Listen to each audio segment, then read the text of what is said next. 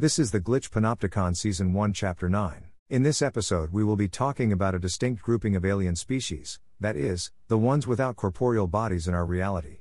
To start out, there are interdimensional beings which do not have corporeal bodies in our space. These creatures will often invade a person's body during sleep and effectively take them for a joy ride. These beings, made of light and shadow, by our perception, exist outside time. It may be that they are simply residues of our conscious entity which, after death, transmigrate into a more subtle form of existence. It is difficult to say. But these creatures view our reality as an amusement park. A place of virtual pleasures and fantasies. They are essentially nihilistic even, to the extent that they lack a basic comprehension of compassion or empathy. Now, it may be that initially, after death, a kind of quantum immortality subsists. In that, we translate to the next closest reality where we are still alive, simply transition from one moment to another, from one death to another, from one parallel interdimensional stream to another.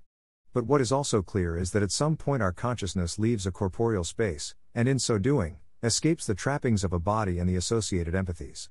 Now, what is also clear is that our bodies, from the perspective of the Panopticon, given that our perceptions are malleable, are mere vessels for our consciousness.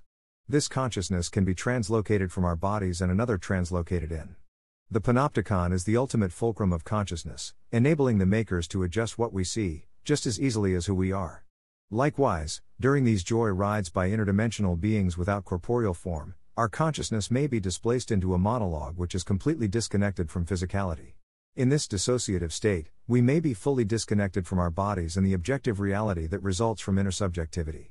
Likewise, in this state, we may step beyond the Panopticon into realms of parallel universes, wherein we possess distinct corporeal forms, produced by distinct physics, chemistry and biology. I imagine that my comment that in each parallel world there is a version of us, a consciousness which may inhabit a distinct corporeal form, may be too broad, in that, in some universes we may exist, our consciousness may exist, in a distinct body, but in others it may not. Learning to discern what mirror selves one has in which alien worlds, gives one reason to assert a particular blending of interdimensional identity. This may be where the phenomenon of starseeds comes in. In that, for some of us, parallel selves may exist in alien species, or civilizations, while for others, they may not. Suffice it to say, the Panopticon rules our perceptions when we allow it to, preserving continuity in our experiences and blinding us to the parallel worlds, filled with alien and almost supernatural occurrences.